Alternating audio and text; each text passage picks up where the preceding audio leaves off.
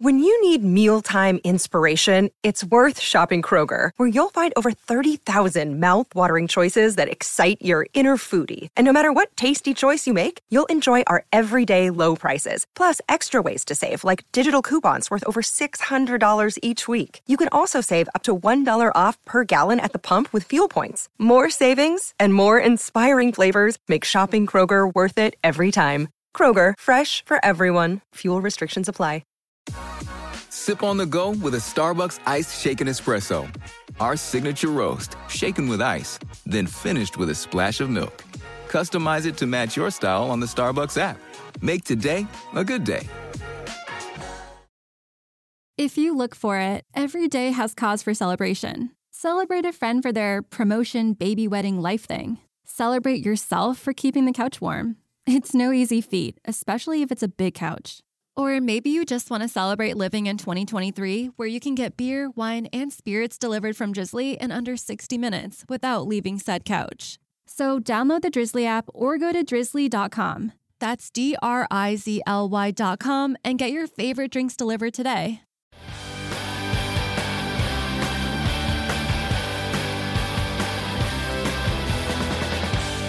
Hi, everybody. Welcome to Who Cares About the Rock Hall, a podcast about the Rock and Roll Hall of Fame. I'm your host, Joe Quazala, and I know too much about the Rock and Roll Hall of Fame.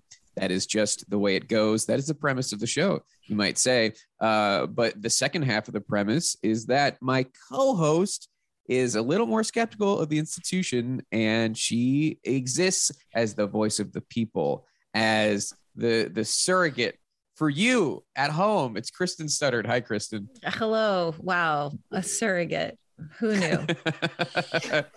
Did you ever think that would be how I would describe not. you? No. In any context? Nope. Oh, no, thanks. And I reject it as well. Oh, wow. A surrogate rejecting. You don't want that happening. No, stop it. Please cut this. Off to a banner start. So it's an exciting time for our show. And we kind of exist a little bit in stasis, perhaps. We are post induction ceremony, pre-nomination announcement. And we're having a little bit of a spot of fun, and the fun continues this week. And so why don't we bring in the source of the fun? A return. Oh, wow. I don't know if I've ever been called the source of the fun, but okay, cool. Sure. And I guess we'll have a verdict at the end of the show to see if that was ultimately correct. No pressure.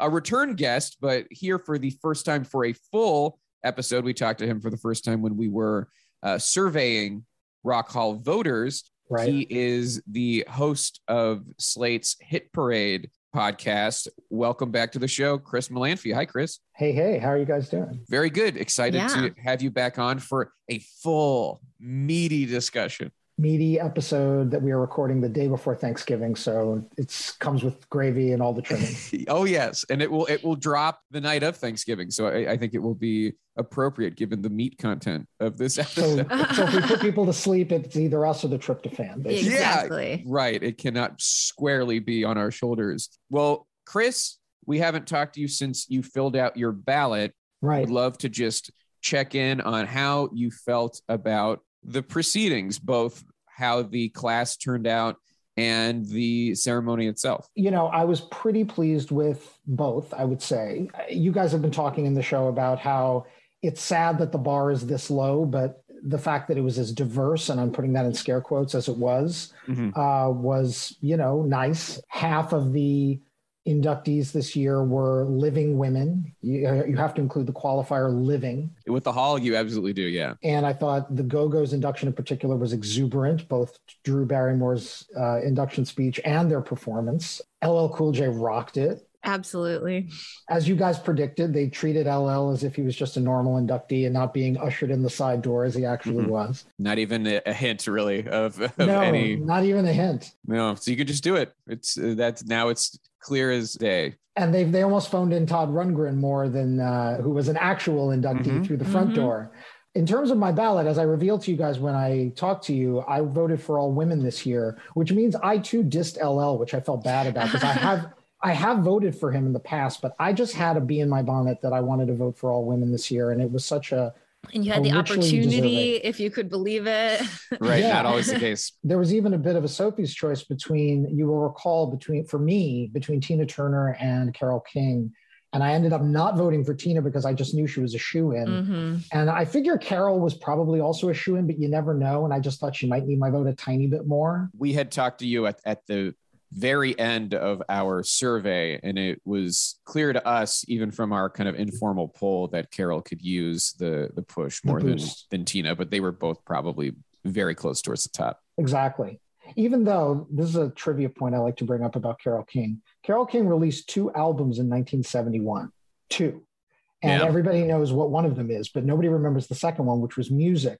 And if I asked you which was the one that had the biggest sales week, I'll just spoil the trivia answer right now. The answer is Music, right? Which reportedly sold a Taylor Swift-like million copies in its first week, quite possibly its first day. This is in the era before SoundScan, so nobody has like actual accurate data. They're believing industry scuttlebutt, but in classic fashion, everybody right before Christmas 1971 piled into record stores to buy whatever Carole King was putting out after Tapestry. So as much as that induction was all about Tapestry, she did have a banger of a follow-up album that had a top 10 hit, Sweet Seasons, on it. And she really was kind of like that year's Taylor Swift in terms of like the sales number she was rolling. So, well, and she rode Tapestry straight to Music being number 1. It sounds like that it was a lot to do with the absolute success of Tapestry that pushed Music up. Oh, yeah. In that way. Chris, I believe you refer to that as the AC/DC rule. I'm so touched that you guys listen so closely to my show. That is exactly what I call it. Yes,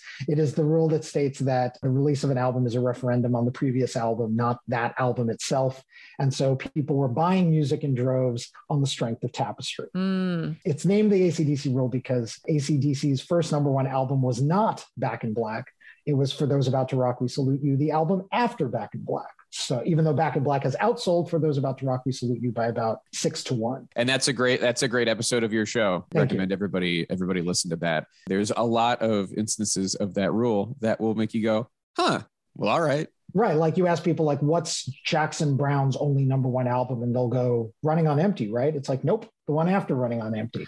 Or, what's Billy Joel's first number 1 album? The Stranger, right? Nope, the one after The Stranger. That's just kind of how the charts work. How it sometimes works out. Now, Chris, we're talking about your podcasts, but now here we are at our podcast.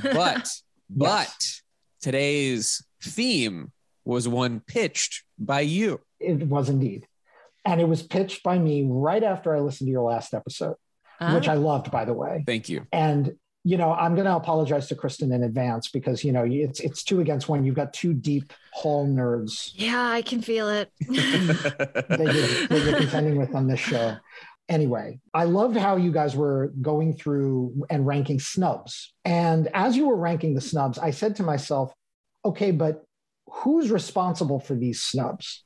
Because this is sort of an obsession of mine. The difference between the nominating committee and the voters. And it's really kind of shocking how little people pay attention to this, that they get angry at the institution in this kind of amorphous way when sometimes it's the nominating committee's fault and sometimes it's the voters' fault. Like the fact that Chic never got into the Rock and Roll Hall of Fame is not the nominating committee's fault. They tried 11 times to put them on the ballot, whereas the voters just kept ignoring and ignoring and ignoring. Or LL Cool J, the reason we had to get him in the side door is because he was on the ballot, I think, 6 times. And it is what will be the case for probably Chaka Khan. Yes, Chaka Khan's another great example. Between the Rufus nominations and the solo nominations, what's she up to? 6 now, I think. It's funny, the public at large will still, the target goes to Jan Wenner, who's not the chairman of the board anymore, has not been on the nominating committee for a long time.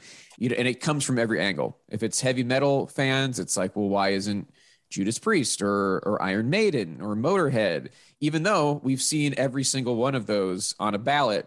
So from within the mechanism of the hall, there's an attempt, but you have to get mad then at the voting body. And why don't we, as we ease into this, remind people who is in the nominating committee and who is in the voting body? The nominating committee is made up of a secret cabal of hoagie eating a star New chamber. York elites. But what's funny is, it's secret in the sense of what happens within the room and who advocates for whom, right, and the activity within the room. But it's kind of public knowledge who is in the room year to year. Maybe all you have to do is get your hands on a copy of the physical program that was printed and given out at the ceremony. And if you're missing one, you just go to the archive at the museum in Cleveland. That's all you have to do. Right. But it's the thing is, I mean, not that mysterious. Yeah. You Josh, but we know that Future Rock Legends in particular is doing that and then putting it online where it is very accessible to find out. Yeah. And it's a mix of musicians, songwriters, a lot of critics. And, I want to say off the top, caveat emptor to anyone who's listening to this show and why I pitched it, because I am a critic myself. I know a few people on that committee. I'm friends with folks like Alan Light and Amy Linden. It figures that I would have sympathy for their plight and I would be angrier year after year at the voters. Even though I am a voter myself, but typically my general rule of thumb is, let's say 7 or 8 times out of 10, if you're angry about somebody not being in the Rock Hall, it's probably the voters' fault before it's the committee's fault. Yeah. So like you said, there is, people like David Frick, who's like one of the most prominent Rolling Stone critics for a very long time. There's that connection to Rolling Stone that has existed for a long time. Alan Light, as you mentioned, also Rolling Stone. And then you get the musicians, which there's a few of those. Questlove and Tom Morello and Dave Grohl are like the most known examples. Linda Perry has also been on Steven. For a few years now. Linda Perry is on? Oh, I didn't know that. Yeah, there's a relatively recent addition. And then you get maybe someone like Lenny Kaye, who bridges those two worlds, someone who was in the Patti Smith group, but also has written extensively and is kind of a music historian himself. Then I'd say the third and final category is the industry people, the music executives. John Sykes, who is now the chairman, was for a long time MTV. He is now iHeartRadio. Our friend Rick Krim was also MTV for a long time. Sandy Alouette was MTV and VH1. And you get people like Rob Light, who is a agent. And you get Cliff Bernstein, who I believe is a manager, which, that's when you start to get into a little bit of you have some skin in the game, given that you represent people. Or maybe you become a nominee yourself, which, we had or just maybe, this year. Yeah, or maybe you're not even a nominee. Maybe they just put you in as a side. Haven't some of the managers that John Landau in for particular example, is the person who has run the nominating committee for a very long time. And he is most famously Bruce Springsteen's manager. And he was inducted himself as a manager 2 years ago. After inducting every one of his clients. I know. Just really just feeding yourself all day long. Now, we say this coming at it from a perspective of kind of defending the nominating committee, given the artists that they put forward are maybe more defensible than the artists that eventually are voted in. And now let's talk a little bit about the larger voting body. And when we say the larger voting body, of course, we're talking about the roughly 1,000 balloted voters, people who are mailed a ballot, versus the general public who, as we say so many times, as you say so many times on this show, they get to do the fan vote, but the fan vote is aggregated into one measly ballot and is thrown into the mix with everything else. So yes, it is a charade. It is absolutely kind of a charade. Useless. And we're finally starting to see, just in the last couple of years with, say, Dave Matthews and Pat Benatar, that the long-held theory that maybe the fan vote counted for more than people thought it did, because the number one vote getter in the fan vote for several years was getting ushered in, that no, it really doesn't matter all that much. Yeah, it's held out to the Fela Kuti hive. Right. Fela Kuti didn't get in. Pat Benatar came in second her year and did not get in. Dave Matthews, I think, overwhelmingly came in number one their year and did not get in. By a mile. And there was a strong correlation even beyond just the number one vote getter, just the majority of the top 5 would probably get in, but that is not the case, for better or worse. In maybe recent examples, better. But yeah, and the bulk of the voting body appears to be, now we don't know who returns their ballots. We know who technically gets one, but anyone who is inducted gets a ballot. Right. So every member of the Foo Fighters now gets a ballot. And also, if you participate in a ceremony, I don't think this is anywhere on the books or ever reported, but I'm pretty sure you participate in a ceremony, you now get a ballot. What do you mean by participate? You induct someone, you perform? So Lorde has a ballot. What? Because she I'm sang glad for Kurt Cobain at the Nirvana induction. That's Exactly. wild. I mean, that's fine. And that means that like St. Vincent has one. And Kim Gordon and yeah. If you give a speech as well, I believe that is, and it's kind of funny to think of it as like it's in your swag bag ballot. Which, by the way, means that at least 2 members of Duran Duran have a ballot. Yeah. Right. From what I'm led to believe. Again, this is all just what I have heard. I mean, I'm like, then does Laura Nero's son have a ballot? How far does this go? Yeah. Right. Yeah. I would guess it doesn't extend to accepting on behalf of a family member. More like, have you been booked? I think that's probably the way to. That's probably where they draw that line. Yeah. Yeah. And so there's a fascinating dynamic that I observed. The reason I'm a Rock Hall voter, I don't do this anymore, but for about 4 or 5 years in the early 2010s, I covered the Rock Hall every year for NPR Music. And eventually my writing got the notice of them and they said, okay, smart guy, we're going to give you a ballot. Now you find out how hard it is to vote for only 5 every year. And they're right. It's hard. It really is a killer choice year after year. But anyway, one thing I reported on all those years that I was covering the Rock Hall was the relationship between the nominating committee and their biases and the body of voters and their biases, and the push and pull between them,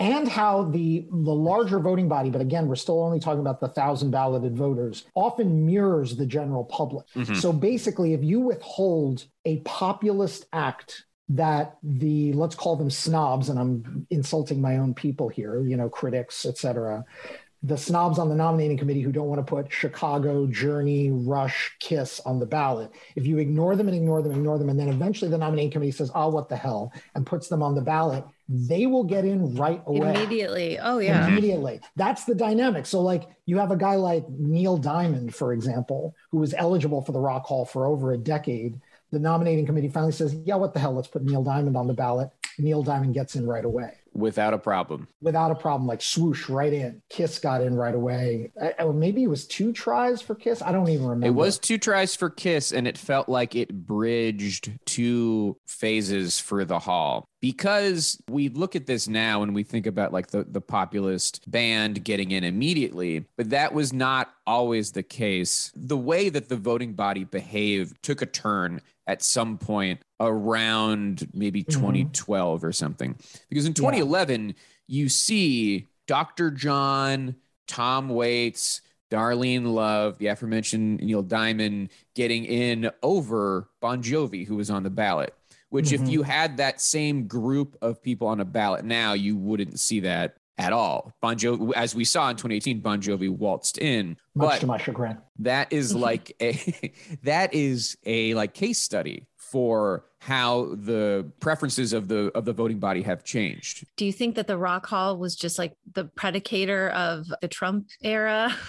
Like, do we think that populism, fuck the elite? Maybe the Hall was ahead of us all. Yeah, maybe we should really be looking at the Hall to predict our political patterns. I'll bet there are more Trump voters among the inducted than we think there are. But... Oh, yeah. Yeah. It's interesting to think about how this voting body, which we think of as something that is highly predictable, how it will and does change. It is just gradual. And so I guess we will just see, there are artists that we believe cannot break through, but who knows how long it will take and what type of generational change will have to happen. I mean, there's also an element of, and I'm going to use a dirty music critic word right now that ends up in all of these conversations eventually. There's a poptimism versus rockism tension going on here, where as we move along, there is more of a poptimist streak, an idea that it's not crazy for Whitney Houston to get inducted into the Rock and Roll Hall of Fame. Right. Mm-hmm. Or conversely, it's not crazy for Journey. It's weird. The general public might think Journey would be a gimme, but to critics, Journey are kind of an over my dead body prospect, particularly among boomer critics who still regard them as, quote, corporate rock. But the voting body is getting a little younger is getting more populist and more poptimist as it goes along. And that's why you're starting to see an act like a Whitney Houston getting, again, first time on the ballot, she's ushered right in. If she had been on the ballot 5 years earlier, I think she probably also could have gotten in. 10 years earlier, I'm not so sure, to Joe's point. And, it's this revision that immediately was applied to the white pop rock groups like Journey, like Bon Jovi. And if I'll get on my high horse again, I would like to see it applied to groups like Kool and the Gang, like Commodores, Here. who occupy a similar space in the sense of they're considered fun, maybe not the kind of challenging artistic statement. Not considered like serious people's music. I hope that as we continue to go back, and we saw that a little bit with Dionne Warwick's nomination of, okay, she doesn't really exist in the rock and roll space as much as other inductees or nominees, but we go back and we say, okay, now that we're changing the criteria, even if it's not explicit, we need to figure out what gaps we have missed along the way. Exactly. And you even see it with what I call the Holy Trinity. Sometimes I call it the Holy Tetralogy of British mope rock, The Cure, Depeche Mode, and the Smiths, where they've each been on the ballot 2 to 3 times a piece, I think, at least twice a piece. And one by one, they're now getting inducted, where The Cure, it took a couple of tries. Depeche Mode, it took a couple of tries. When I was a teenager, even a 20-something, if you had told me that Depeche Mode would get into the same institution that's inducting the likes of Chuck Berry and the Rolling Stones, I might have said that was crazy, even though I loved Depeche Mode at that age, and still do. Because, back then they were regarded as the antithesis of rock and roll, and now they're the bullseye of rock and roll to some extent. But you had to see a shift in the voting body before it became obvious that, of course, Depeche Mode should get into the Rock and Roll Hall of Fame. Of course, 9 Inch Nails should get into the Rock and Roll Hall of Fame. Those are really good examples because The Cure was nominated in 2012 and then was off the ballot. And when you see something like that, you think, oh, they must not have a shot if they're not showing back up the next year. And then Depeche Mode, it was, 2017 and 2018. And before that, it was the Smiths 2015 and 2016. So it felt like there was some attempt to address this genre and the voters weren't going for it. And when they appear on the ballot and then don't get in, it leads you to believe, I don't know that this is ever going to happen. But then when they starting with 2019, with The Cure, in 2020 with Depeche Mode, you're like, okay, we've passed that threshold. Something happened with the makeup of the voting body. I think kind of like the Roxy Music signal, I think that showed us what was possible, where the voters were at. Especially coming off of the few years prior, because that's coming off of the Bon Jovi, Moody Blues, Dire Straits, Cars year, which is so classic rock centric. It was absolutely dire. It was, moody, gosh, for bad moods. I certainly felt blue. I'll just say that after watching it. But when you see that, you feel like, oh, there's like no coming back from this. Like it feels like in such a direction, and to the point before where all those people now have votes, it just feels like it will just compound. It's a snowball. Some might say it's a new wave.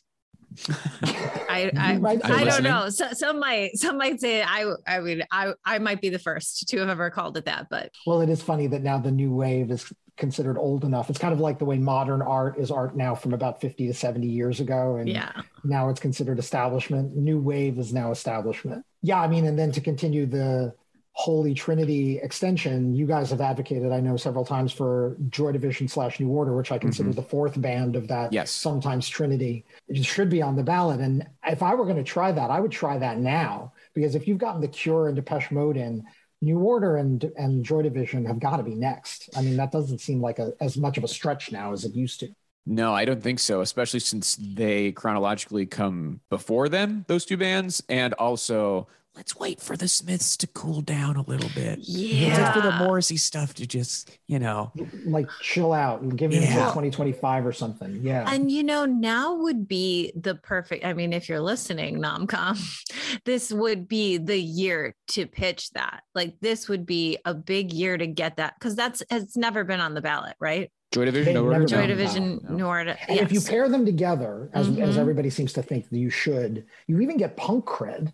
Because Oh, yeah. Joy Division, for crying out loud, they were at that Manchester gig of the Sex Pistols in 1976 that spawned like a dozen bands. Like they go back that far in punk, and they've got synth pop credibility and punk credibility. So Right. Now is the time. Now's the time. So just if you're listening, you're trying to get your nomination together, you would look pretty cool in the room. And then I think that, you get them on the ballot. It could be a big year for you, whoever you are listening to this.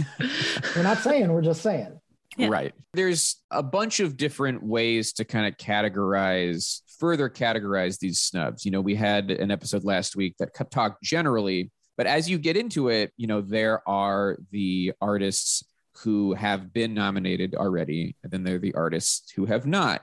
And then even as we get further into those two camps, I think you can continue to create subdivisions of where to categorize these artists. And as we talk about the artists that have been nominated before, and this is rudimentary, but I put together what I think are a few good categories.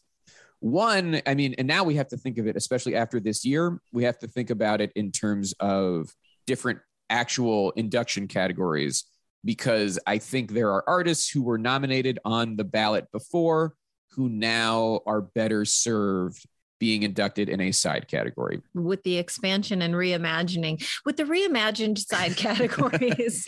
You're right. Of this decade, it's almost like in the 2020. I can't believe I'm saying this, but it's like, I think that I really do sound like you. Just heading into this next decade, we've been speaking about, what has come before and kind of the ideology and the vibe of the voters and the voting body. And there was a status quo that was happening. And I think we're in a new era in this decade of we've expanded the side categories. We have kind of reimagined a lot of what is possible because it's been around for so long. It's like we're in such a newer era. And when I think back to when we started this show and what we thought of as the side categories, like musical excellence, and it's so different now based on what we've seen just in this past 2 years. It's completely now some snubs exactly don't even feel like snubs. It feels like, they shouldn't even put them on the ballot. They should just pop them right in, take them off our plate. It's let's just get them in there. And then now we have just a lot more options, even with how we discuss it, because knowing that you could just put Kraftwerk in, you could just do it and there it's done. Exactly. And speaking as a voter, I've now been a voter for something like 6 years, and the year that Sister Rosetta Tharpe was on the ballot, I voted for her, but I remembered thinking this is going to sound crazy because she should have been in the 80s, for crying out loud. Right. But I'm thinking, why am I giving up a vote for Sister Rosetta Tharpe when you guys can put her in early influence and get her in? And by the way, that's what they did. She didn't get enough votes that year, so they just brought her in anyway under early influence. And a part of me was a little pissed off. I only get 5 votes for this thing. You guys just kind of wasted one of my votes. I knew you were going to do this. It's exactly what happened with LL this year. Every person who voted for LL this last year essentially wasted their vote. They were deprived of the opportunity to throw their 5th vote to someone that could have used it. And Dionne Warwick, whom I voted for, by the way. That was a gimme for me. It's bad form, and it makes the voters not trust you when you do stuff like that. Yeah, it's what's the point? Yeah. Another year they nominated the JBs. Yes. Who, in addition to backing up James Brown, also had an independent career as a standalone recording unit. So fine, they should be eligible as artists. But I remember, I wasn't voting yet. I was still covering it as a reporter. But I remember thinking, these guys are just going to get swooped in, because even if they don't amass enough votes, they're sidemen. You can get them in anytime you want. There's a category for that. There's a category for that, and they didn't put them in. And I think they should just go back and put in the JBs. They still haven't been put in? I No. think the Famous Flames are in among James Brown's bands. Yeah, the Famous Flames are. That was kind of the first James Brown backing band, and the JBs cover a different era. They were nominated once in 2016, and they are a perfect candidate for the musical excellence category. It is what that category is for. Similarly, there's maybe a stronger case for another group that has been on the ballot a few times that has also existed to some degree as a backing band, and I'm thinking of the Meters. I was just going to suggest that, and I couldn't agree with you more. At this point, they've tried with the Meters, what, 4 times? 4 times, yeah. Mm-hmm. Yeah. It's like enough already. They are deserving. They do not need to be on the ballot again. They are a snub, but they should be considered for the musical excellence category, in the traditional sense of the musical excellence category, not in the LL Cool J sense, which is a catch-all for wherever, just where to put someone you don't know how else to do it. Now, would you go so far as to say another long frustrated band that has been on the ballot multiple times, the Spinners, should go in under musical excellence? That's a good question. I've been thinking about the Spinners because they have been on the ballot several times. And I wonder, because the last time that the Spinners were on the ballot was 2016. So they've been about 3 times, 2012, 2015, 2016. Spinners were on a ballot with Steve Miller, Chicago, Deep Purple, Cheap Trick. I wonder. What a great year 2016 was, just in For all every- the ways. Just every an voting absolute banger of situation. a year with regard to voting. But Yeah. when I think about the Spinners, I'm curious if now they were on a ballot, but instead of being up against those groups from the 70s, they're now up against Eminem, Outkast, Interesting. Mary J. Blige, Mariah Do they Carey. look more classic, and do they have an easier go of it? Do they get the votes from the old timers who otherwise would have given their vote and did give their vote the other To times they were on the Chicago. ballot to rock bands from that era? Do they get kind of what I think happened with the Zombies, which is that they were on the ballot a number of times, but by the time they finally got inducted, they really didn't have any other 60s competition in their lane on the ballot. So I wonder that about the Spinners, and because we don't know the vote tallies, are the Spinners just doomed? Like, do they just not have the votes? They can't be so doomed that the nominating committee doesn't keep trying with them. And the fact that they were on the ballot 2 consecutive years makes me think it was not that dire if they thought give them another shot the next year. Right. It's always a gamble, that kind of old timer slot, because you don't know who they're going to go for. Or what if there was not just the Spinners though, and then there was another, like, let's just say Foreigner sneaks on or something onto the ballot. It's like they're still getting past it. I'm just saying, like, if there is a whiter, more rocking option from an older, whiter, RAWK. if that is an option, then those voters are going there. They're not rallying around the Spinners. So much of it has to do with the makeup of the ballot and who is in competition with each other. Why don't we take a quick break, and then when we come back, we're gonna get it's gonna get so nitty, it's gonna get so gritty. Wow. I hope that doesn't deter Brace people yourself. from. You're going to be filled with so coming much back. pity for me. All right, so let's take a break, and we'll be right back.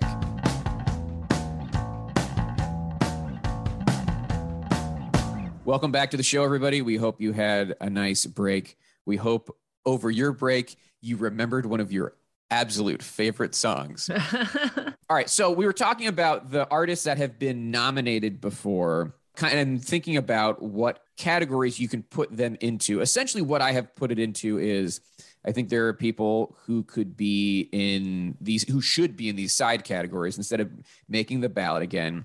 I think there are artists that are just simply too obscure to ever get any traction on the ballot. And then I think there are artists that can, should, and will return.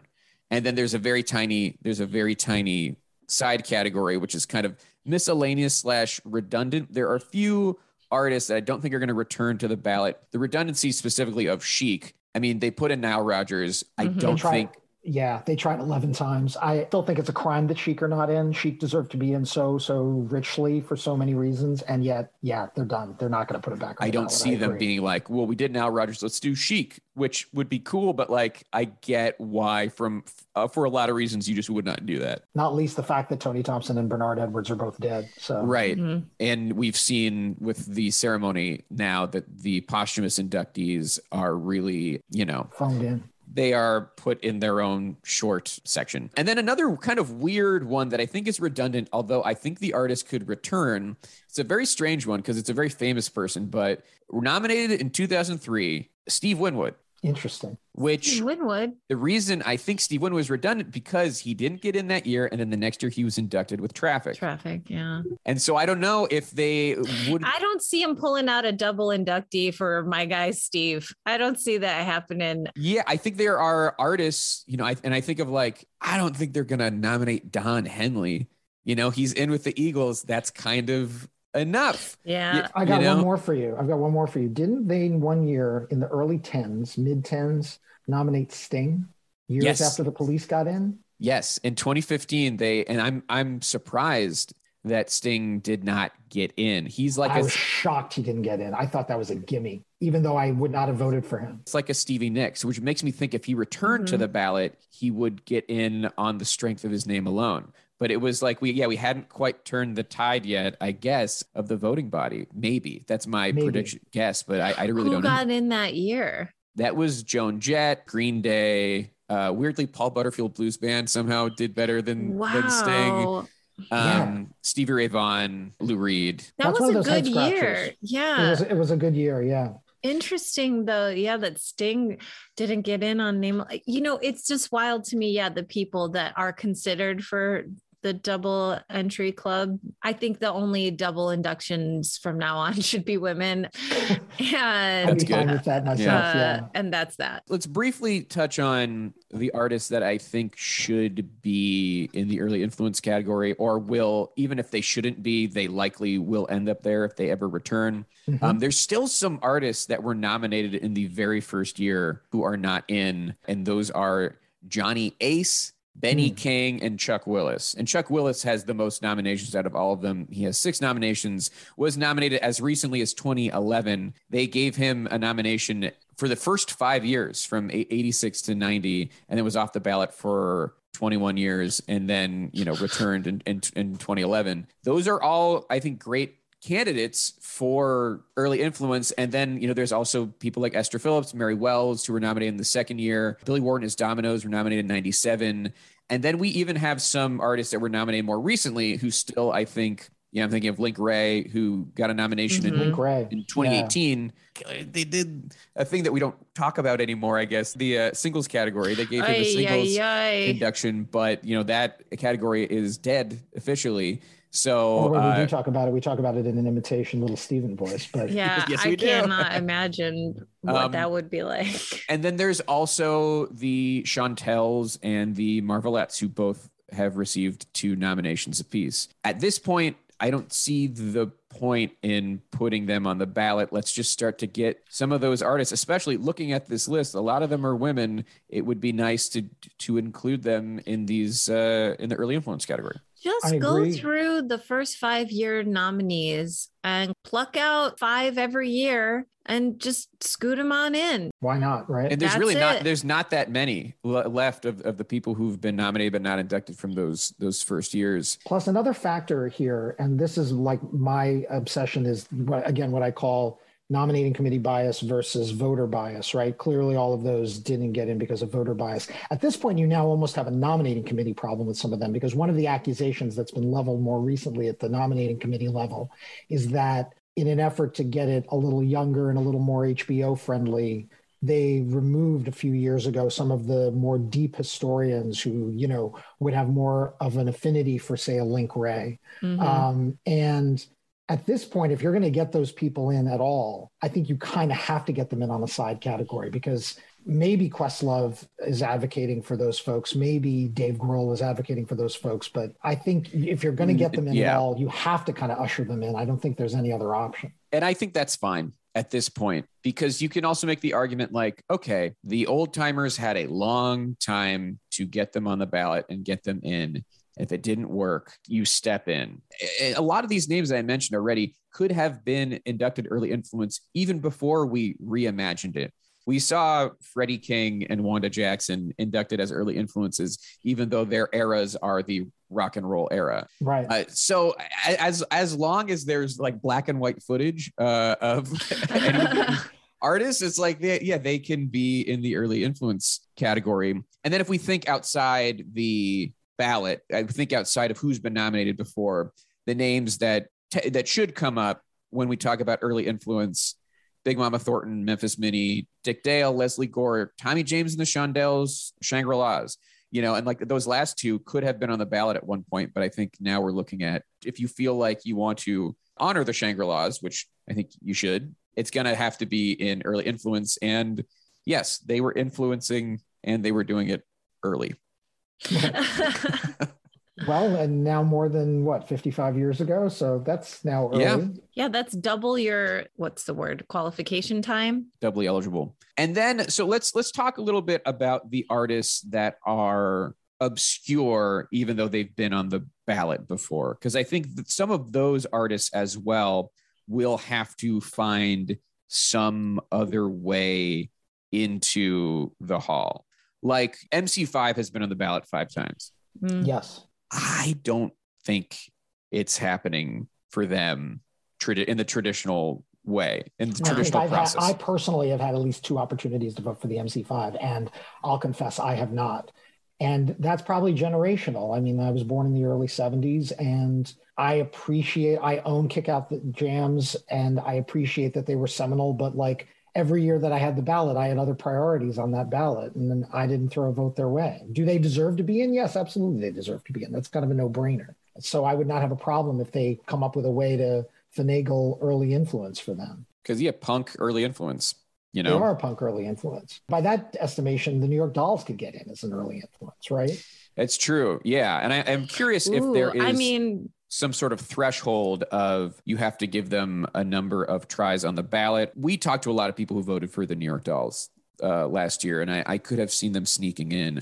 And I wonder at this, because it's funny. It makes you ask the question, like, what's the point of putting someone on the ballot again if you can induct them another way? Right. Because there's some honor in it? I don't think so. I think we're not ready for the New York Dolls to get in a side category. I don't think that there were any of the voters that we talked to who were like pretty avid New York Dolls fans who would be like, oh man, they should have put Gil Scott-Heron on the ballot. I think that it's almost like people want an opportunity for them to get in, to almost show like, hey, look, they still matter or something. I think that there is that feeling among especially the music critics from music industry insiders who were there in the late 70s. I just don't think they're ready to acknowledge that might be not. It's like a lost cause. Yeah. Right. Yeah. That's a good point. If they're going to try to nominate the Smiths again, they should probably get the New York Dolls in, because Morrissey has stated very publicly that he thinks the Rock Hall has no credibility unless it puts in the New York Dolls. He's a big fan. So, and this is once again why we should be nominating Joy Division and New and Order. Avoiding that whole issue altogether. Exactly. Just as a little pitch for you, Just whoever ignore the you are Smiths out for a there while. listening. I know we did in our last episode say that they were one of our very biggest snubs across the board, and I don't even know, we spent way less time on New Order and Joy Division, but I'm thinking about it strategically. I'm thinking about it politically. I'll say it. And I think you're in a better spot. Pick the fourth. What was the Holy Tetralogy? Yeah. The fourth in the Trinity. Yeah, exactly. And let's talk about some of these artists who've been nominated a number of times. Joe Tex has been nominated 5 times. 5? Is it really 5? Holy cow. Somebody wants him in bad. I know. It's not happening. I just don't think it's happening. He does not have the name recognition. And so he seems like someone, and I think about groups like Eric B. and Rakim having a hard time on the ballot, even though anyone who knows their hip hop history knows that they are vital, so important. And then there's the other hip hop nominee, because really at this point, the hip hop nominees that haven't gotten in, it is just Eric B. and Rakim and Afrika Bambaataa. And Bambaataa was on the ballot? Bambaataa was on the ballot, yeah. Yeah, and so that's what I mean. Those are the 2 who've been on the ballot who have not been inducted. And De La, weirdly, still has not been on the ballot. No. Which is wild. I think they could go in. I just believe. I don't know. I think they could go in. I think eventually they'll go in through the front door, and I think everyone. Yeah, De La, I think it could happen. I'm putting them into my category, which we will get to, which is wishful. Should be probably, but would be at this point Well, just difficult road. thinking about like rap and hip hop, I'm like, yeah, like who do I think? I mean, I think Wu-Tang could get in through the front door. I think Tribe is maybe closer. All of these are closer than De La, but boy. We'll get to that a little bit more in depth. But the artists that I'm putting into been on the ballot, but are too obscure. Sir Douglas Quintet, which I think is the craziest artist that's ever been on the ballot. I'm throwing Procol Harum in there. Haven't Procol Harum been nominated more than once, or just once? And that is apparently a Little Stephen Pett project. Sounds like a Little Stephen Pett project. I think you throw Bad Brains in there. Bad Brains was going to be my suggestion. Yeah, that was a good what the fuck pick. I endorse. But I love seeing a what the fuck pick. That's a Tom Morello. I think that's a Grohl. I think that's a Grohl because of DC. Grohl. Yes. Because he came up in the DC punk scene that like fully tracks for me. And then I would say like artists like Conway Twitty or Graham Parsons or John Prine all occupy a similar space to me, which is, their genre is a little more. Yeah, they're straddling the genres, they're maybe a little more country. I know the Conway Twitty argument is that kind of before he was adopted by the country genre, he was around and doing kind of straightforward rock and roll, not unlike a Ricky Nelson or a Elvis. But those guys, and I don't know what will become of them or what you do with them exactly. And then there's also, underground artists have a difficult time. I'm thinking of the Replacements, who've been on the ballot once. And I think there was a quote, I think it kind of speaks to the issues that the Replacements have in the Rock Hall, which is they were proclaimed to be the best band of the 80s by, I think it was Musician Magazine. Mm-hmm. And someone had an issue with this and wrote into the magazine to say, how can this band be the best band of the 80s when I've never even heard of them? And the person who wrote that letter was John Bon Jovi. One more reason I love John Bon Jovi. Wow. What a bastard. And John Bon Jovi and his bandmates, voters in the Rock Hall. And I think that kind of speaks to the disconnect here. It's a little bit like the David Lee Roth quote about Elvis Costello, except Elvis Costello got in right away. So Elvis Costello didn't have that problem. But yeah. What did David Lee Roth say about Elvis Costello? Nice glasses, nerd. Yeah, pretty much. Like critics like him. The critics like him because they look like him. That's the exact. Oh wow, I was not far off. Okay then. Yeah. And then the other artists. Fela Kuti, great, but doesn't have the name recognition to get in. And then artists like, I think Steppenwolf was a weird one to make the ballot. And I think the issue there is that they are, I think, the definition of what Kristen says when she says scraping out the 60s, like sweeping out the 60s. Like totally. Steppenwolf, by no estimation, is one of the great bands of the 60s. Sure, they had some good songs. They have a couple of great hits. Yeah, but beyond that. And then War is a band that had its heyday and has been on the ballot 3 times, had a huge album with The World is a Ghetto. But I think now, if I had to guess what the holdup is, it's just they're usually not part of the conversation. Right. When you talk about like the great so artists. Do you think that War is the kind of band that gets in on, I don't know what you do with them, musical excellence? They weren't real.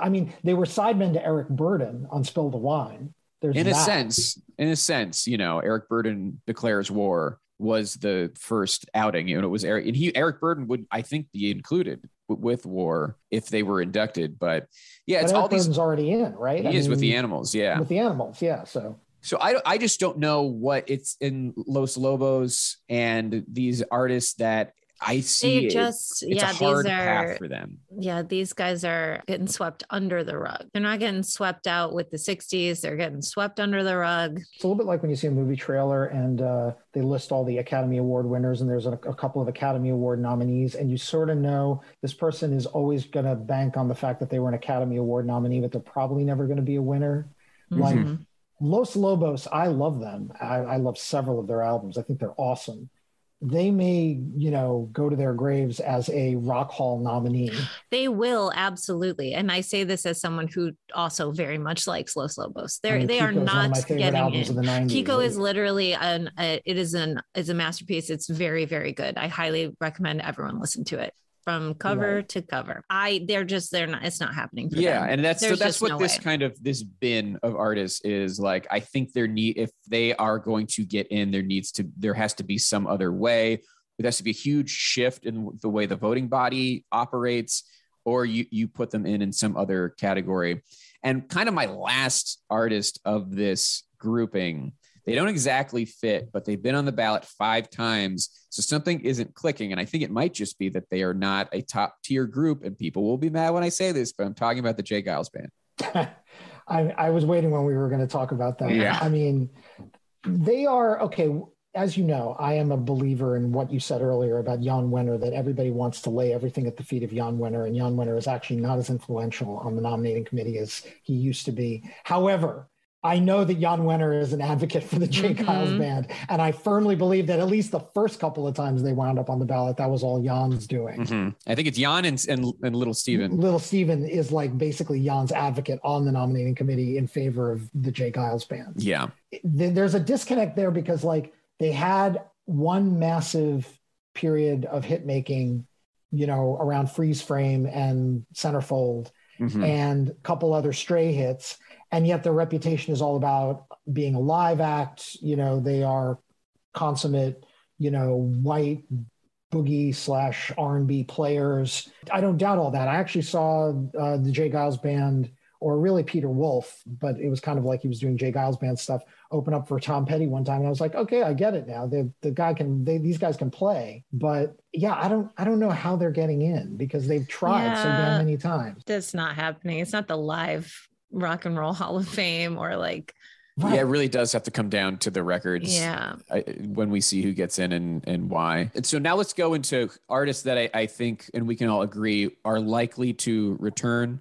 And I'll start with the artists who have had one nomination. I would throw Sting on here just because I don't know. He was too big. I could just see it happening. But Jane's Addiction, Eurythmics, Dave Matthews Band, Motorhead, Pat Benatar, Soundgarden, Thin Lizzy, Dionne Warwick, Iron Maiden, and Mary J. Blige. They're all coming back. I think they're all going to come back. Some of them, it might take a much longer time to get in. I think I'm on the record as I think Benatar is getting in next year, and it'd only take her second shot. Yeah. Hit me with your second shot. As the famous saying goes. Absolutely. But then also like Thin Lizzy, I think is probably it might take some time, and then they might have to finesse a category if it gets to that point. I don't know, but that would be my guess on where they would fall, the kind of spectrum of likelihood to not likely. Benatar, can I confess, and I may piss off one or both of you when I say this, I am part of the guilty cabal of people who sabotaged Benatar because I absolutely think she deserves to be in. I did not vote for her because I looked at that fan ballot thinking it was a proxy for sort of the meat and potatoes voter, and she was second. I was a fool, and I did not vote for her.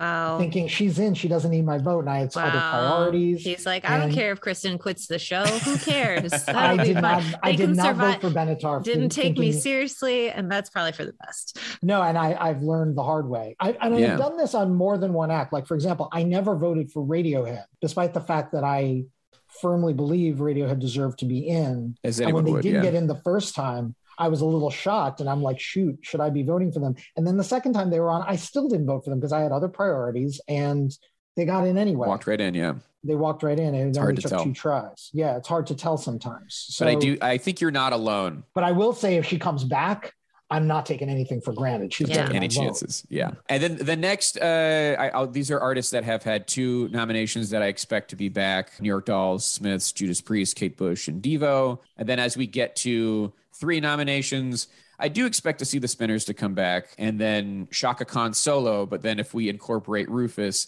that takes it up to 7 nominations for Chaka and or Rufus. Shaka's getting in on the Nile Rodgers rule at this point, isn't she? Yeah, but I think her as a side woman, which is frankly unfair. I think she's going to be on the ballot, though. I think they're going to do an LL where she's on the ballot. People rally around her, and then they induct her aside anyway. I think you're probably right. Yeah. Which is also, by the way, what happened with Nile Rodgers. That final year that Nile got swept in, she was on the ballot for the 11th time. See, okay, well, just don't do that. I weirdly, of all the many, like the artists that have had multiple nominations where it gets bleaker and bleaker, for whatever reason, I do hold out hope for Chaka the traditional way, just because I feel like she has had to compete with people in a similar lane nearly every time she's been on the ballot.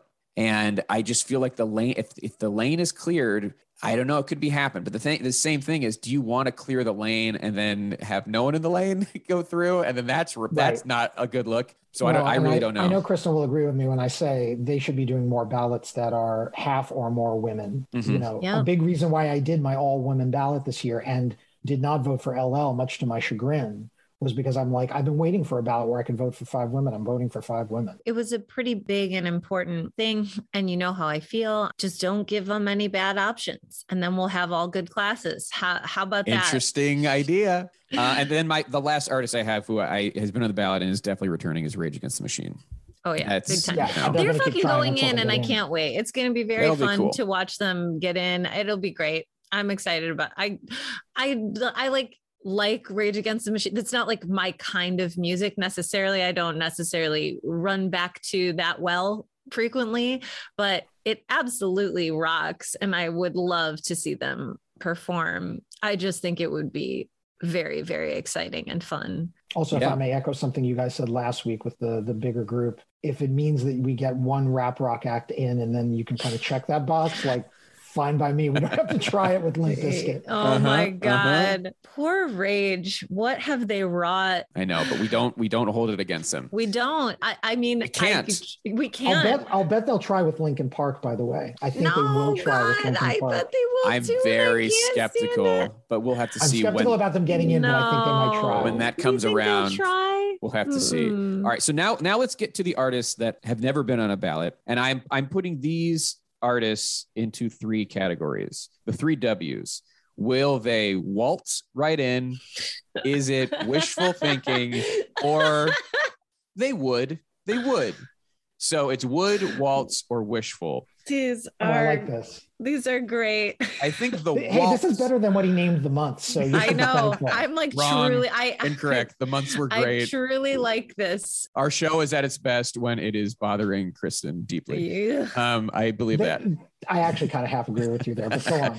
So I'm curious, before I tell you, I think the waltz category is really interesting. It's like, what are the artists that have never been on a ballot, but if they made the ballot, they would waltz right in? This is the category I'm fascinated by. This is what I'm talking about when I'm talking about Neil Diamond, Journey, Rush, Chicago. Like, just put them on the ballot once and they will waltz right in. And by the way, several of the ones I ticked off there, I was pretty happy for Neil Diamond, but I didn't need Journey in. I didn't need Chicago in. I don't hate them. I just don't think they're a priority. I'm like, oh no. Man, you put them on once and bada boom, they're in. No ifs, ands, or buts about it. So waltz is an interesting category for me. Yeah. Who do you guys think is on the waltz list? I can't tell. All right, here's the mystery for me. I can't tell if Duran Duran are a waltz or a wood. I put them in waltz. Their influence is undeniable. And I point to them, put this in several of my articles. I point to Duran Duran as Exhibit A, where the pernicious bias of the nominating committee is the problem, not the voters. Yeah. I think there are plenty of voters who would vote for Duran Duran at this point, but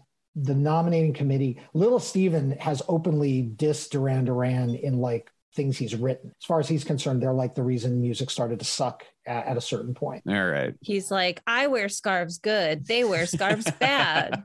Pretty much. I have a feeling they're a waltz, but I think so. I hope I'm not wrong about that. I just feel like that's happening very, very soon. And is George Michael a waltz, for example? Like, now that we've gotten Whitney Houston in, that's a weird way for me to frame George Michael, but he's a vocalist. He did write. That he's different from Whitney in that regard. But we're talking about the icons of the 80s, like the pop icons of the 80s, for sure. You know, yeah. George. Do you have him as a waltz? I do.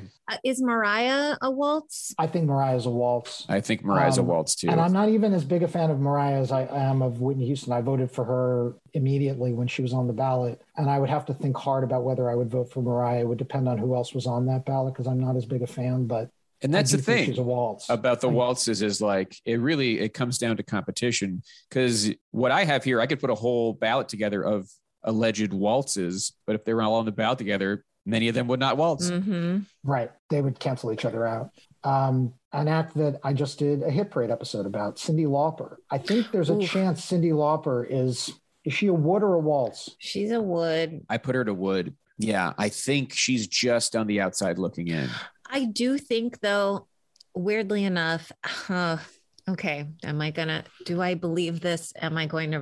Will this audio come back to bite me? I just am thinking about kind of the state of feminism in our country.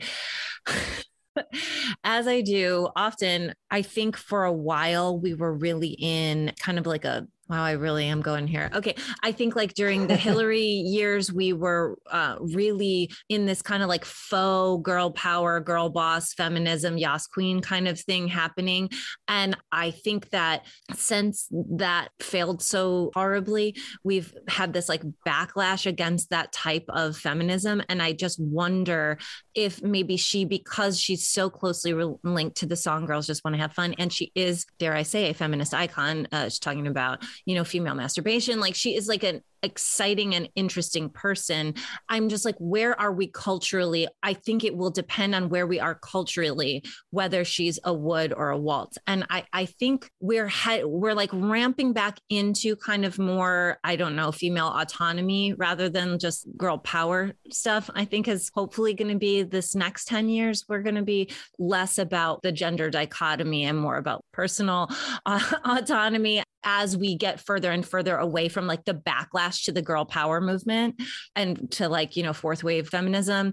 I think we're going to be more ready for a Cyndi Lauper. And I think that if she gets nominated at a time when it's just kind of like retro her type of girl power, I think then that she could do really great. But I do think if we're still in this weird, stupid culture war, which we are still in, I don't know if they're ready to embrace that. And that's my take. I enjoyed your TED Talk greatly. And I agree. And by the way, I agree with a lot of it. I think I agree with all of it. I will say that if somebody figures out a way to get Cyndi her Oscar so she completes her EGOT because she's got the other three, I think then it's kind of like a slam dunk. Then she becomes a waltz. It's like, then the Rock Hall is going to be shamed into not. Exactly. Yeah, maybe she could narrate a documentary about herself or something. I don't know. It's like the thing. Do they give Oscars for that? I don't know that they do. All right, waltzes. Should I start just saying what the waltzes are? I was trying to guess some waltzes off the top of my head, but go. I think the B-52s are a waltz. You do? I agree. I hope so. I just can't even give my heart to that. Like I want it so bad that I worry about them with their just, they're so queer and they have a novelty song and all of that stuff. Like a waltz, I don't know. They have art rock cred, but then huge pop single cred. Everybody knows them. People know their silhouettes. You know what I mean? They are so iconic and the name recognition is so high. In addition to the fact that they have albums that stand up there with the best albums of all time. That first B-52s album is all killer, no filler. Cosmic Thing is great. Wild Planet is good. Just the fact that it's seemingly all their contemporaries are in and they just haven't been on a ballot. I think it is one where they show up and it's like, they're not in and you give them. I think that the first four things you said about them could all be applied exactly to Devo. And Devo is not in. They have art rock cred. They have kind of a novelty hit single, as well as like name recognition, as well as people recognize their silhouettes. I have a distinction though, which is that there are people who only know Whip It, whereas everybody knows at least 4 B-52 songs. Oh, 4? I guess you've been in a grocery store. It's a question also of which scene you ally the B-52s with. If you see them as part of that kind of new wavy Devo era, then yes, I can see how they're like Devo and they're going to have a hard time. If you see them as an extension of the CBGB era, virtually all those CBGB bands got in on their first ballot. Talking Heads, Blondie, they waltzed right in. Yeah. Ramones instantly, no muss, no fuss. And they did play CBGB.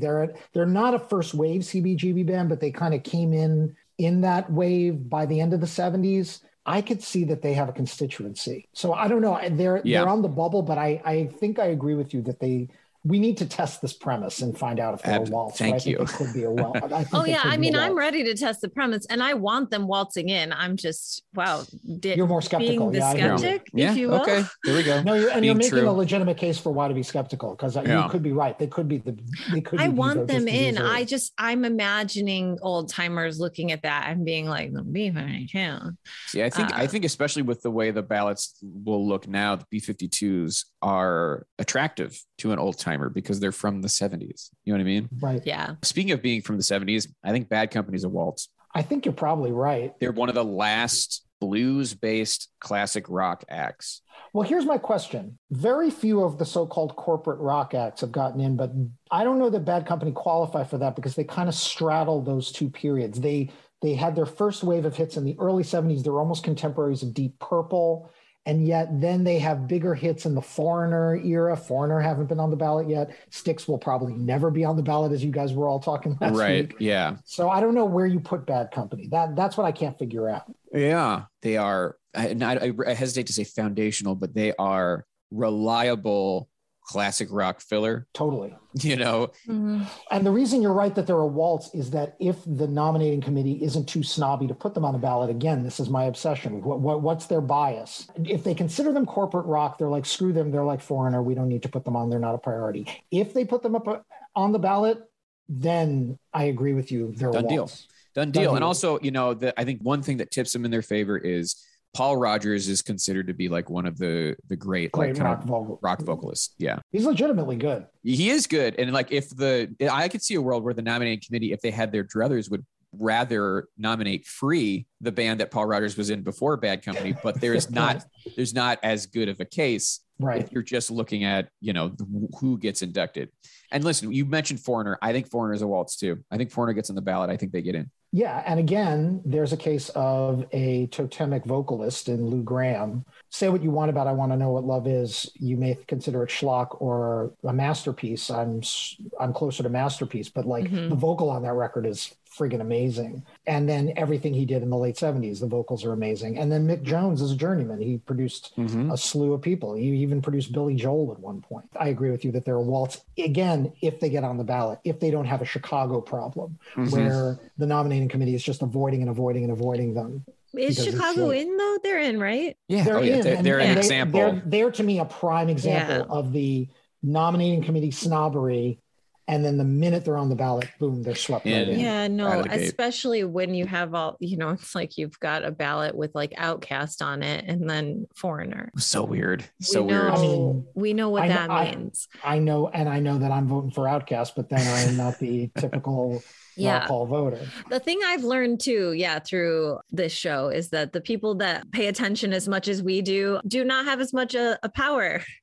Mm-hmm. There is a silent majority. I hate to use that There really phrase. is, unfortunately. Yeah. That you all don't talk to. That make sure Dire Straits gets in on its first ballot. Going down the corporate rock ladder, so to speak.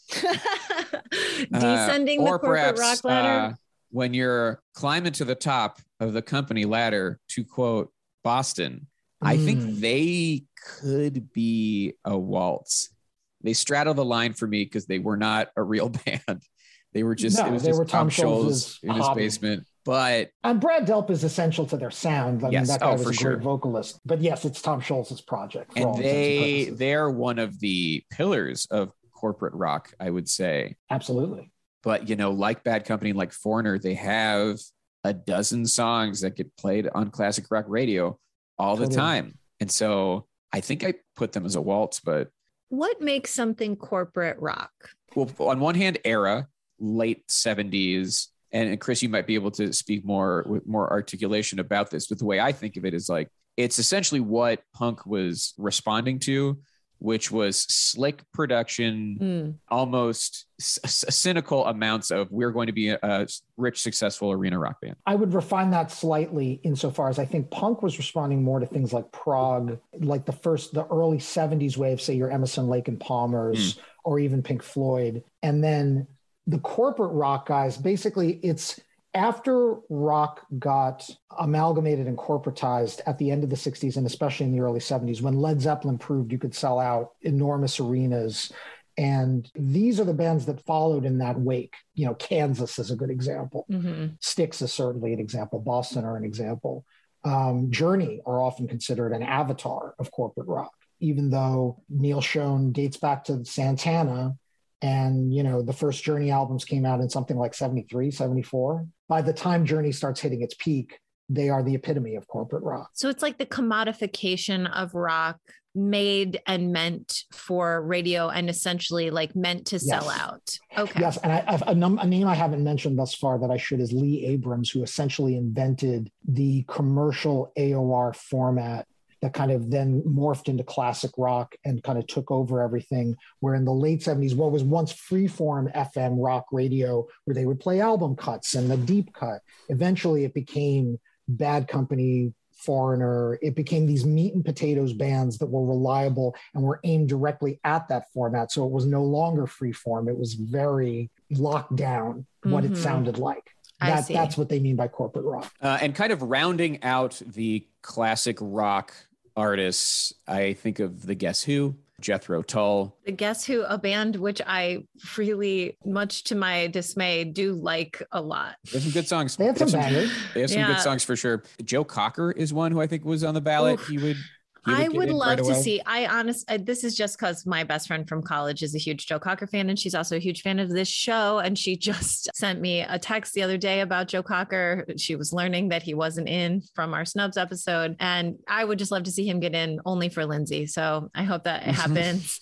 We're pulling for you, Lindsay. And then there's also, I think this is controversial, I think the Monkees would be a waltz. Oh, I mean, there's been very few acts that have caused as much consternation among the fan base as people who think the Monkees should be in. And I know Jan Wenner thinks the Monkees are like an over my dead body prospect for getting into the Rock Hall. But again, Jan is long out of the central cabal. Maybe, I don't know, maybe John Landau feels the same way. But there's an old boomer ethic about the Monkees that they are prefab by definition, and hence they do not deserve to be in the Rock Hall. And of course, the counter example, which is a very poptimist argument, is like, you know, they were artists, they shaped their music. Eventually, they took over production of their music to some extent. Mike Nesmith was kind of a genius, you know, et cetera, et cetera. I've heard both sides of that argument. So I don't know if they're a waltz, but they are, you have to test that premise. I'm curious. Yeah. I don't know.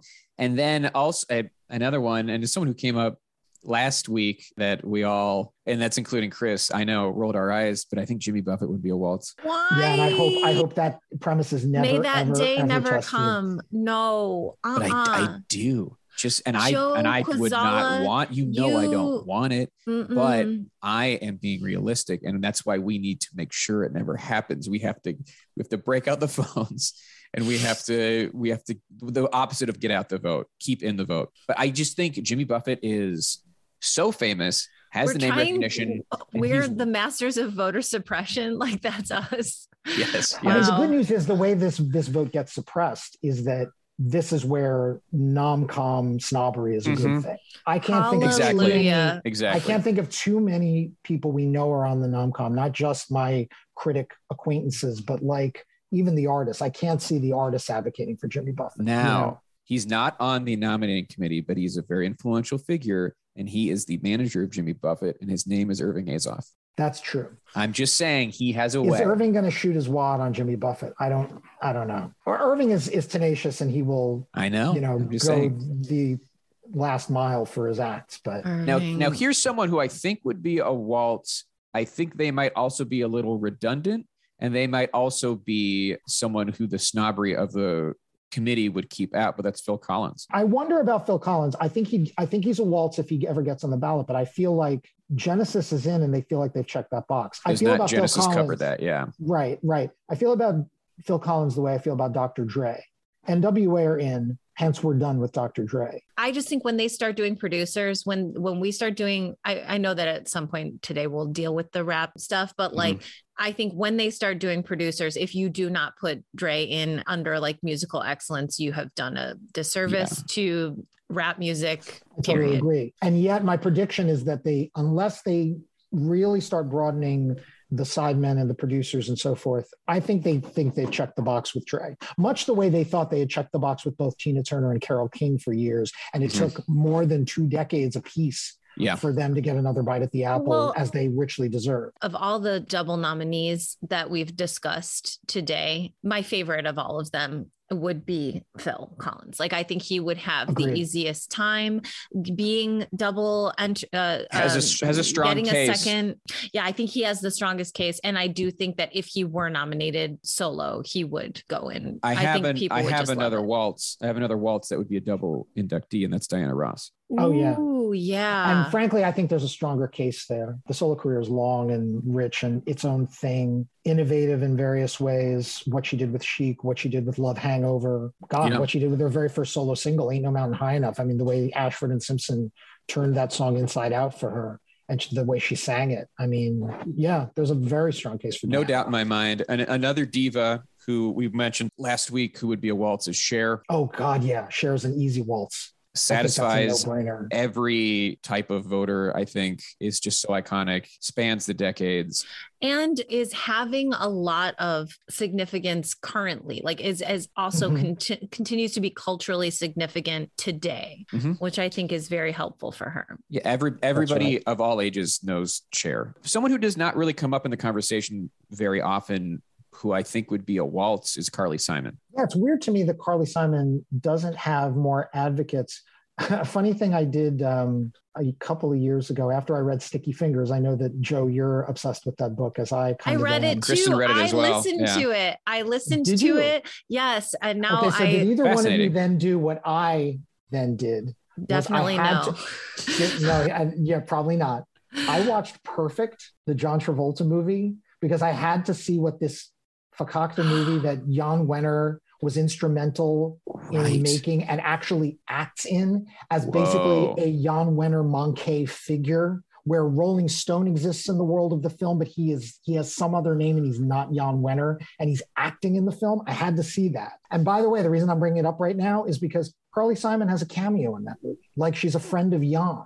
So, like, why Carly Simon has not had enough of the industry clout when James Taylor got waltzed in, for example. Strange, right? It's a little strange, honestly. I would have thought she'd have been on the ballot a long time ago. She, for some reason, didn't stay in the mix when people talk about any singer-songwriter of that era. She, for some reason, dropped off the mix, even though she was so popular. So popular and at the center of that movement. That's a very astute point. I agree. Yeah, it's interesting. You know, we've got especially like female singer-songwriters from the 60s and 70s. We are not afraid to put those in. White women, we love them. We'll put them in. You know, it's interesting that she's so even rarely in the conversation. She might well be a waltz, but it's weird to me that she hasn't even been bandied about. And it's not like she was a huge dick to people at Rolling Stone. No, she's clearly pals. Unless she and Jan had a falling out that I don't know about. Like, I got to imagine that there's a good relationship. But apparently someone who was a dick to Rolling Stone was Warren Zevon, who I think would be a waltz as well. I think he would be an easy waltz. I agree. He's just well loved, especially among the music community. We brought up Joy Division New Order already, who I want to say,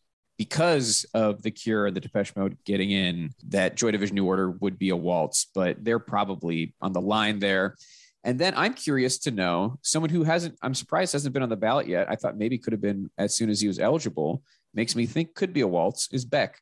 I am wondering what's taking so long with Beck, because I feel like Beck is every boomer's favorite Gen Xer. So, like, why has he not been on the ballot yet? And what else do you want? There's really no argument. He has teeny bits of hip hop cred early on. Then he's got folk cred. He crosses so many lines, and he's been eligible for 3 or 4 years now, right? I know. Of the people that are getting in right now, too, it's just like of the 90s, he's got it all. Beck, I think, is an absolute waltz. But I also could see it, not to say that they're the same, but I do think I could see it almost going a Radiohead type of way, where it's it like a try or two. It takes a try or two. People think he's going to get in no matter what, or they're just like, oh yeah, Beck, he's great. And then they don't vote for him. They pull a stupid Benatar like I did. And they vote for him. They pull a stupid Benatar. They pull a Malamphy, as we're calling it now. Killing me. But Even though I deserve that. well, and I honestly wouldn't begrudge someone to not vote for one single white man getting in. Like, I won't be upset if Beck doesn't just waltz right in. I think he should, and I'll be surprised if he don't. If you don't, If you don't, if you don't. But I would not be upset by that. I think that's almost like seems fitting.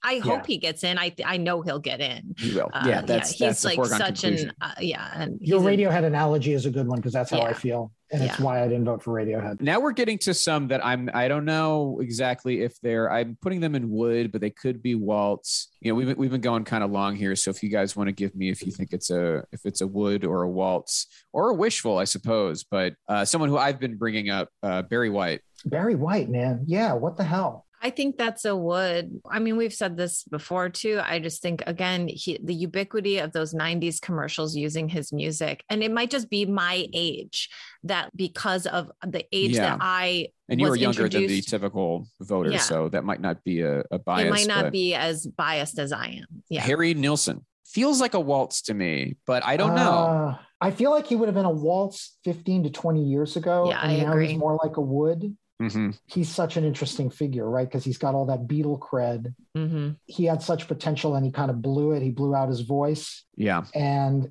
I don't know what you do with Harry Nilsson. When he was great, he was very, very great. Yeah. It was a brief, great window and a lot of chum all around the sides. I could also see there being some kind of, I think it's just like if he never gets in, they could just throw him in eventually. Like I could see that being just a straight to DVD.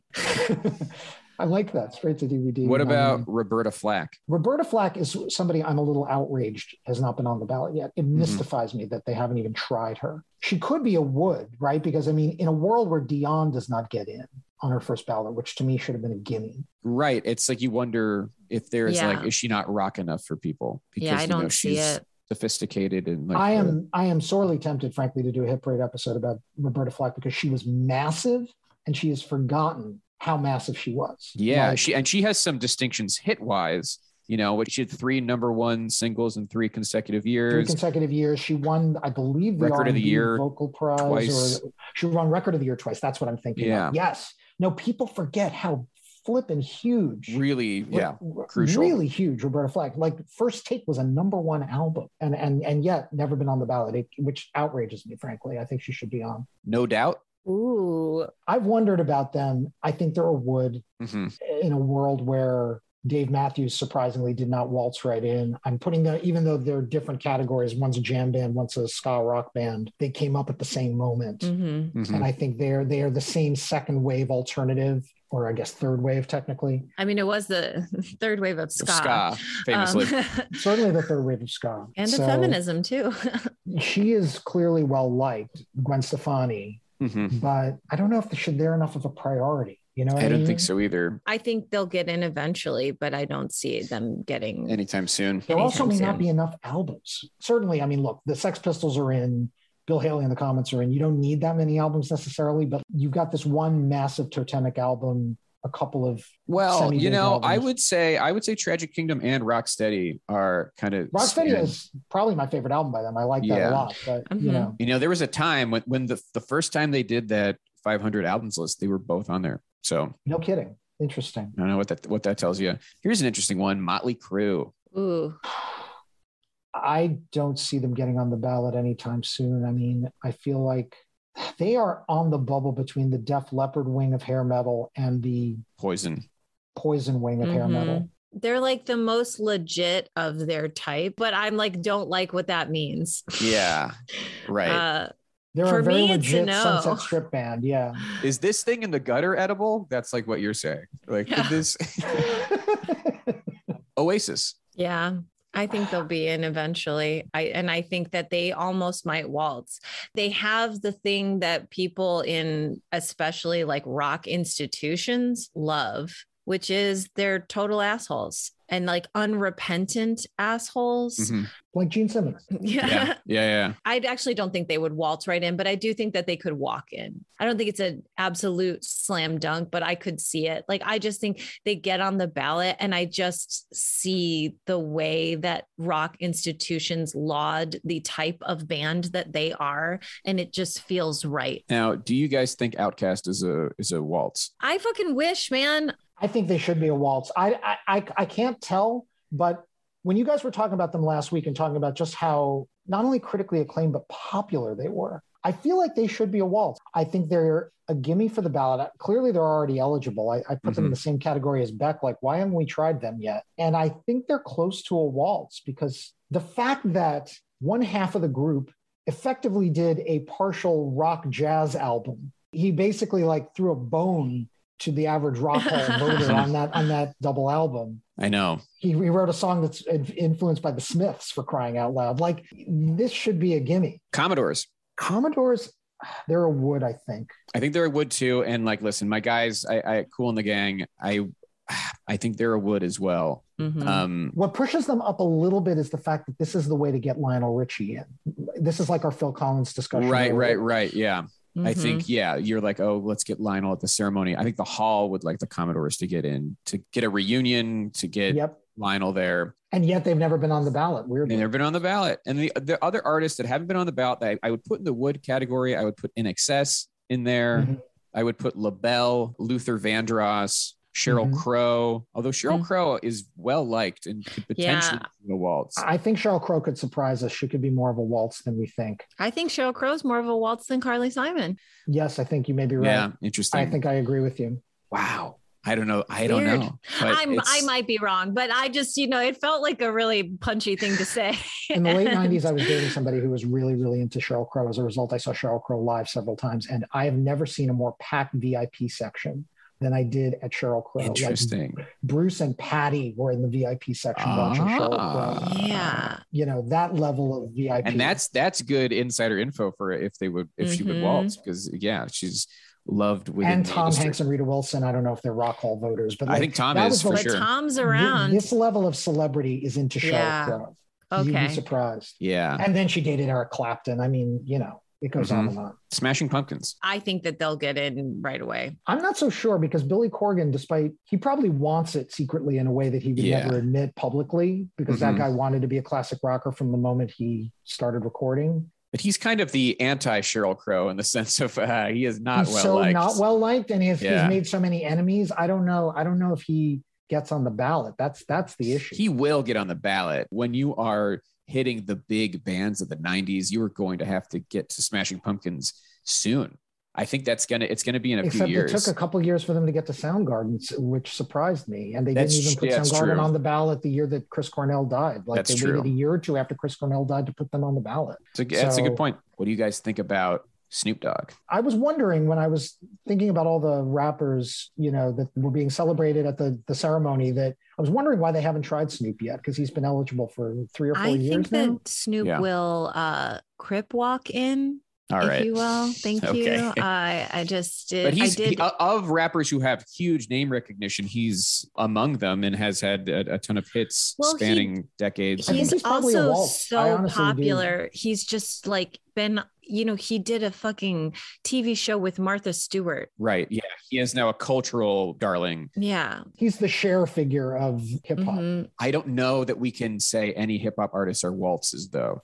Just after what we've been through. Saw with LL. Yeah, I don't know. LL should have been a gimme. It should not have taken that long to get LL in. And I would put Wu-Tang Clan as a wood, not a waltz, though. I agree with that. If the conditions are right for them, it could be good, but it's I probably feel not soon. Snoop is a little easier just in terms of iconography. Mm-hmm, mm-hmm. No, Snoop to me is the most waltz of all of those that you've named. It's Snoop, it's Wu-Tang, Tribe, De La. That's where I put it. Oh, no. Actually, probably I put Snoop and then I put Outkast. Oh, interesting. Yeah. I think Outkast has the edge over Snoop I think I'm with Joe on that one, but it's a close call. I'm thinking about cultural ubiquity. But you can dismiss Snoop the way they maybe dismissed LL. Whereas you can't do that with Outkast. They are not really doing anything beyond just making like mind-blowing music. Whereas Snoop is hosting Joker's Wild and like doing commercials for, lifesavers or whatever. Let's not forget Outkast got one of the only 2 rap albums ever to win the Album of the Year Grammy. The other being Lauryn Hill. There is respect on their name. Oh my God, Lauryn Hill becomes eligible next year, I think. Next year. Okay. I'm Soon. The Fugees, I think, are just about eligible Fugees now. They're eligible. Also. They're eligible. What about TLC? Ooh, on the TLC. Not a waltz, especially Not a waltz. because, there's so many people within their category who come before them, but they were so massive and they were so good and so big. And I want them in. The thought of that is like exciting to me. In a world where Mary J. Blige is going to take at least 2 or 3 tries before she inevitably gets in, I think TLC are a wood at best. Honestly. Well, because we got to get Shaka in. I mean, I talk about it's like we got to get Shaka in before we can get Mary J. Blige in. Like they are a 1-to-1. It is a straight river from Shaka to Mary. Speaking of river, what do we think about Weezer? Oh, they'll get in. Have they ever been nominated? No, Weezer has never been nominated. They've only been eligible a couple of years. They became eligible in 2020. So yeah, but of artists and of bands that are still like kind of relevant from that time, kind of Weezer and Foo Fighters kind of stand alone. Maybe the Red Hot Chili Peppers, but like of groups that like put out music that then immediately, almost without question, gets played on alt rock radio, Weezer's one of them. Yep. You're right. And yet I'm hesitating. I don't consider them a gimme either for the ballot or for the vote. I can't explain why. They've been around, and yet, I don't know. Their love, their fandom is still young, weirdly. It's kind of like they're like Matthew McConaughey and Dazed and Confused. I get older and the fans stay the same age. Yeah. Like they get a new wave of young fans. Like the reason they recorded Africa a couple of years ago was because something like a 13-year-old fan implored Rivers Cuomo every day on Twitter to record. That's the kind of fan that Weezer has. That's interesting. Yeah. Yeah. And I just did a whole episode of Hit Parade in October about the history of emo and the weird slot that Weezer has in the history of emo. Ooh. And I couldn't figure out what made them emo then. I mean, I knew, but it was the glasses. Can't figure out it's the glasses, right? I think you're right. But and for the same reason, I can't figure out if they have a constituency at the Rock Hall. I just can't. It's hard. That's why I put them in the wood. Last person I put in the wood is Alanis. Easy wood, and she's almost on the bubble of waltz for me. I feel like she was a big enough figure that you could see her getting in pretty handily. Again, it's really hard for me with these bands from the 90s because of when I grew up.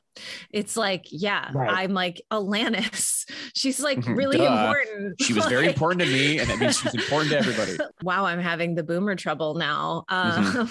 She's almost a better comparison for the Foo Fighters than Weezer are, because, Taylor Hawkins played with her. She kind of comes up at that same Foo Fighters moment of radio. Well, and I'm thinking of her waltz, versus like a Sheryl Crow. Do you know what I mean? Sheryl Crow. That's another good parallel. To me, Alanis gets in before Sheryl Crow, and yet thinking of the Hall, Sheryl, and I like Sheryl Crow. This is someone who likes Sheryl Crow. Well, Sheryl had a longevity. I think the big issue with Alanis is the burnout. It really peaked with Jagged Little Pill, and then there were some hits after that, but then it seemed like she was gone pretty quickly. And then I'll just run through these quickly. There's really no discussion, I think, to be had with the wishful category. It's a lot of artists that maybe didn't have the commercial success as a lot of the artists in the Hall, but deserve to be in there for a number of reasons. It's artists like A Tribe Called Quest, Big Star, Black Flag, Captain Beefheart, De La Soul, Liz Phair, Nas, Nick Drake, Pavement, Pixies, PJ Harvey, Salt and Peppa, Sonic Youth, Queen Latifah. Salt and Peppa is probably one that sticks out the most because they had big hits. Salt and Peppa does, yeah. But I wonder, and they're seminal in a certain way. There may be more of a wood, but I do think about, I don't know if they have the respect on their name that they deserve. Another one that sticks out for me is Pixies. I'm a little mystified that we haven't tried them on the ballot yet, especially if the replacement's got a shot. I don't know why the Pixies. Yeah, because the Pixies, occupy an interesting space where they didn't have big hits, but some of those songs have seeped their way into the culture decades later through movies. They're the TV. Velvet Underground of their wave. Everybody who heard them formed a band. In effect, Kurt Cobain openly admitted that Smells Like Teen Spirit is that Pixies ripoff. That was the name of Smells Like Teen Spirit before the song had a name. Right. So yeah, Quiet Before Loud. Kathleen Hanna Quiet wrote Loud. on his wall. Right. Yeah. So anyway, that's the wishful category. I don't know if there's anybody. We covered a lot of artists. We probably covered more than 100 artists on this episode. But we got our waltzes, our woods, our wishfuls, and then all the people who've been nominated before. Chris, does this satisfy as a companion piece to last week's episode? It absolutely does. I did not think up waltz, wood, and wishful, but I like it as a framework. It's I may use it going forward because it's a good, clean way to think about this. Well, thank you so much for that. And thank you for joining us. I would like to give you the opportunity, of course, to plug away your social media and also Hit Parade. Sure. I'm on Twitter at @CMalanphy. And, Hit Parade is available in all your podcatchers. Our November episode about Cyndi Lauper, the Bangles, and Amy Mann just came out a few days ago. And we'll have another episode coming out in mid-December. And if you join Slate Plus, you can listen to our bonus episodes like The Bridge, where we ramble on about fun stuff like what we just did here. So that's my pitch.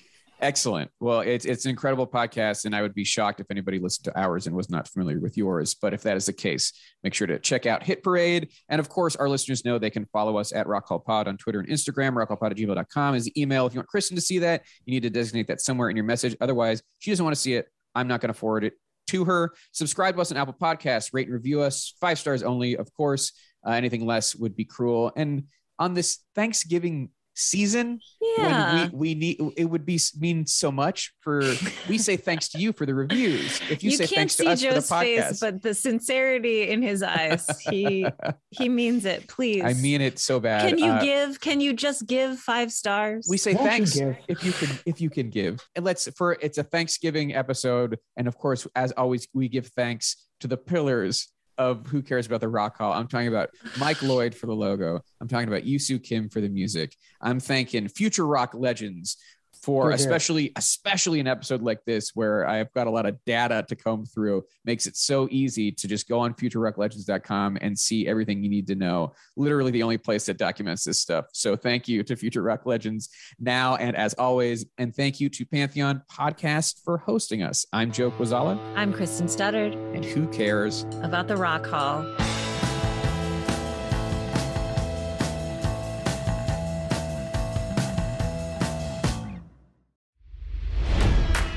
It's NFL draft season, and that means it's time to start thinking about fantasy football. FantasyPoints.com features industry-leading experts and prognosticators using proprietary hand-charted data to help you score more fantasy points. FantasyPoints.com is the place to go for whatever kind of fantasy football you play. Whether you play fantasy football, daily fantasy sports, or do a little bit of everything, Fantasy Points has the meticulously researched content to guide you to victory. And why wait for the fall? Fantasy Points also covers the new spring football league, the UFL. Join the guru, John Hansen, Scott Barrett, Joe Dolan, and other massive names in the fantasy football universe with an exclusive offer. Use code Pantheon for 15% off any Fantasy Points package, including the all-in package, with access to every article, tool, and data nugget that Fantasy Points has to offer. That's FantasyPoints.com and code Pantheon for 15% off at Fantasy Points. FantasyPoints.com, code Pantheon. Score more fantasy points.